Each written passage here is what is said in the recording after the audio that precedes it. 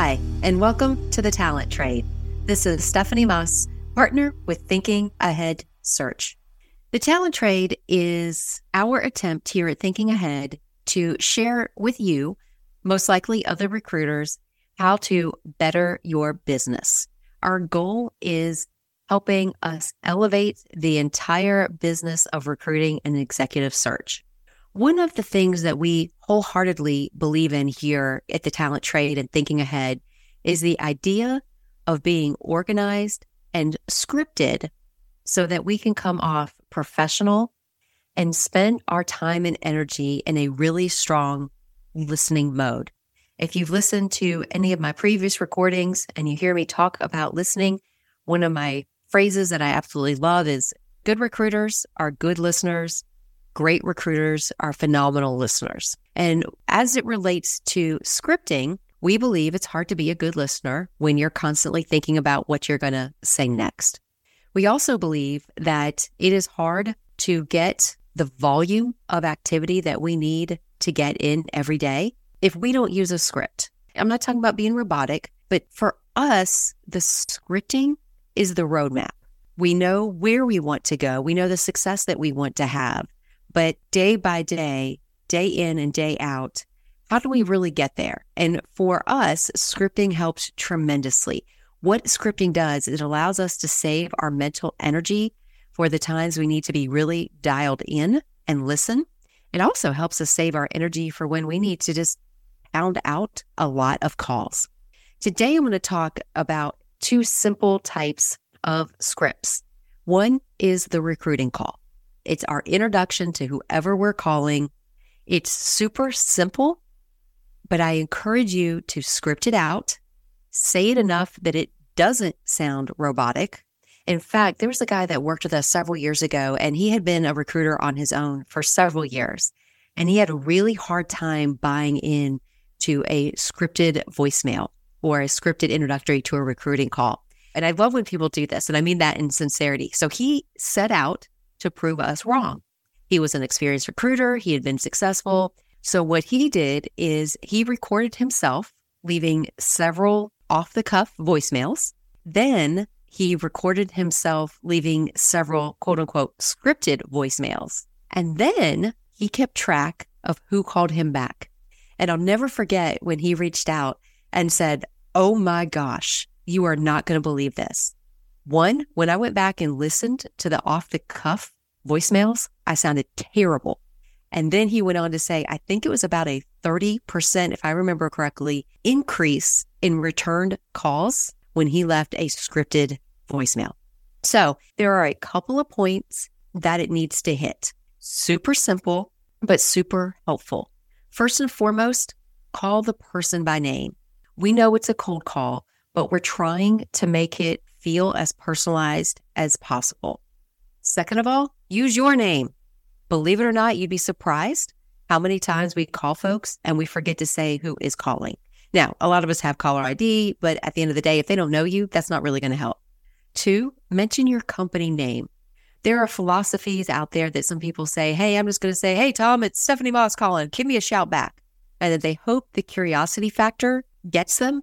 I have found over the last almost 24 years, this become less and less and less effective. People are so inundated with attempts to get their attention. Vague doesn't work. So be specific. Another thing, make sure you leave your phone number. Again, I know most of us have caller ID, but it doesn't matter.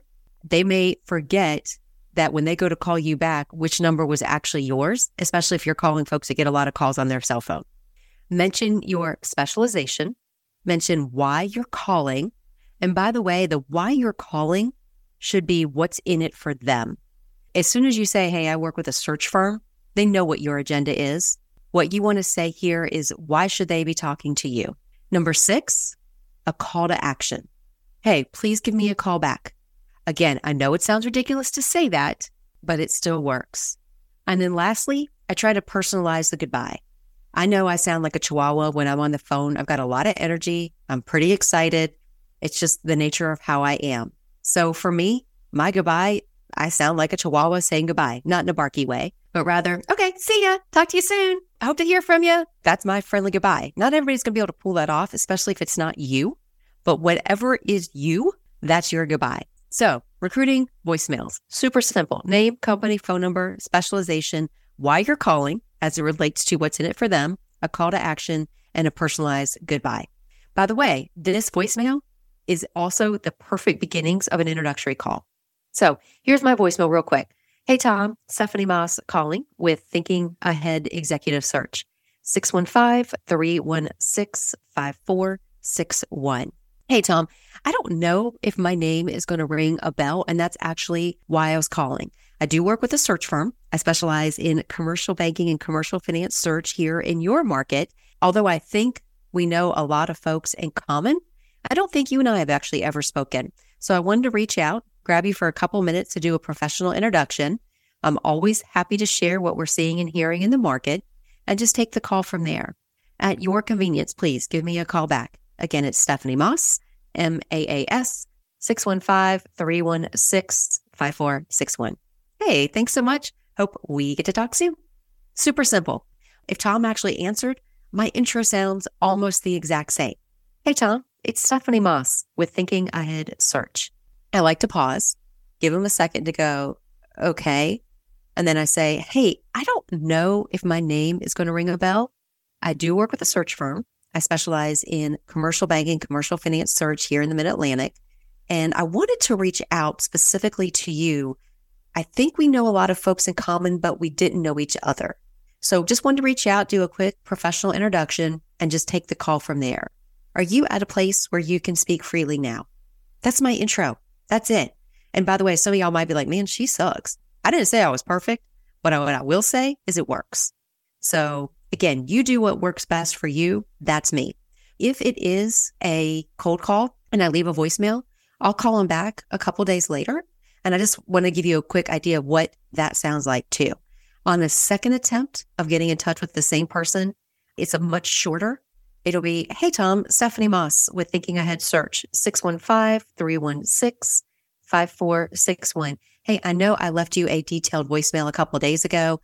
Wanted to try and see if I couldn't catch you here again. Please give me a call back at your convenience. And then I leave my name and phone number again.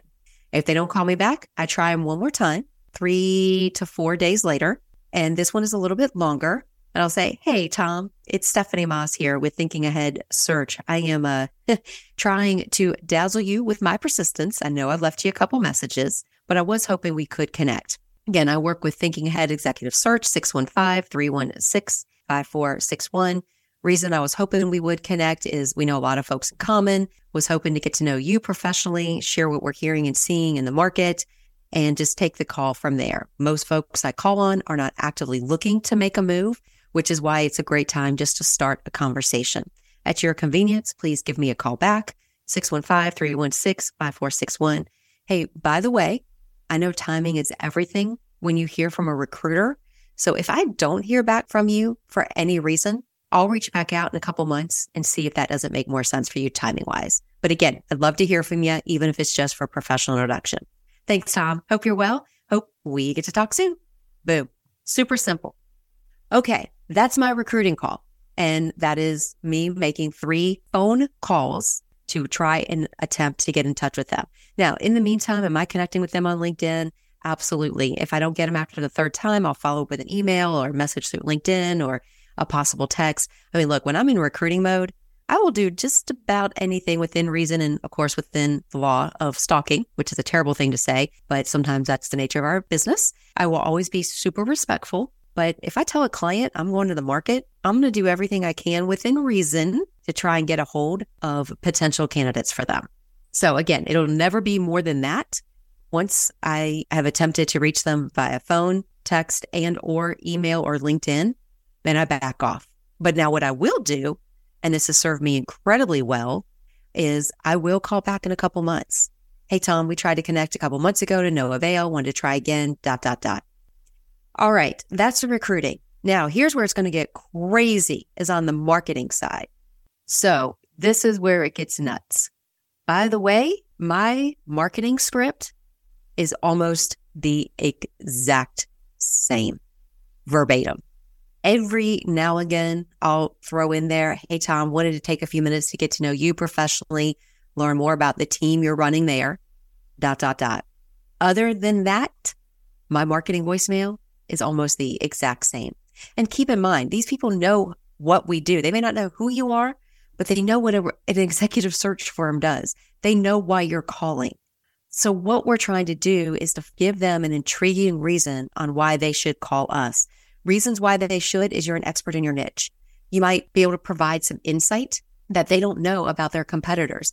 Even though they're in their field every day, most of them are so buried dealing with their desk, they don't have time to lift their heads and really understand what's going on outside. We can bring tremendous value that way. And then again, even if they're in a leadership position, they're professionals. They understand the value of having a recruiter in their back pocket. To me, having a recruiter in your back pocket is the same reason why you might want an attorney in your back pocket or that handyman. Like, hey, if something happens, you're going to want to know who to call. And especially in these interesting economic times, having a good recruiter in your back pocket can be invaluable. So again, marketing script, almost the exact same verbatim.